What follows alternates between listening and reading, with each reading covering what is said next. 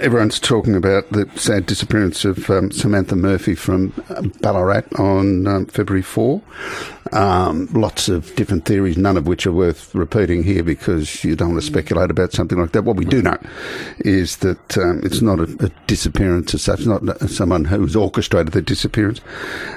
We know it's not self-harm, and we know it's not a medical issue. Why? Because the area has been searched, and they're very confident that if somebody had fallen down one way or another, they would have been found.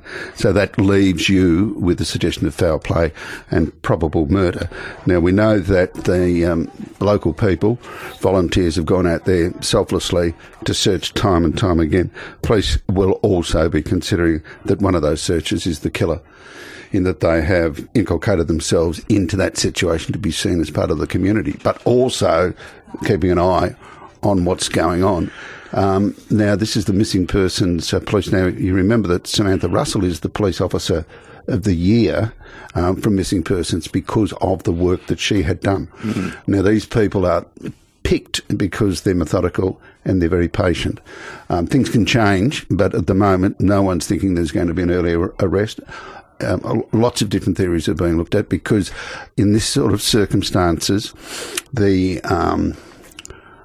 victim has no secrets.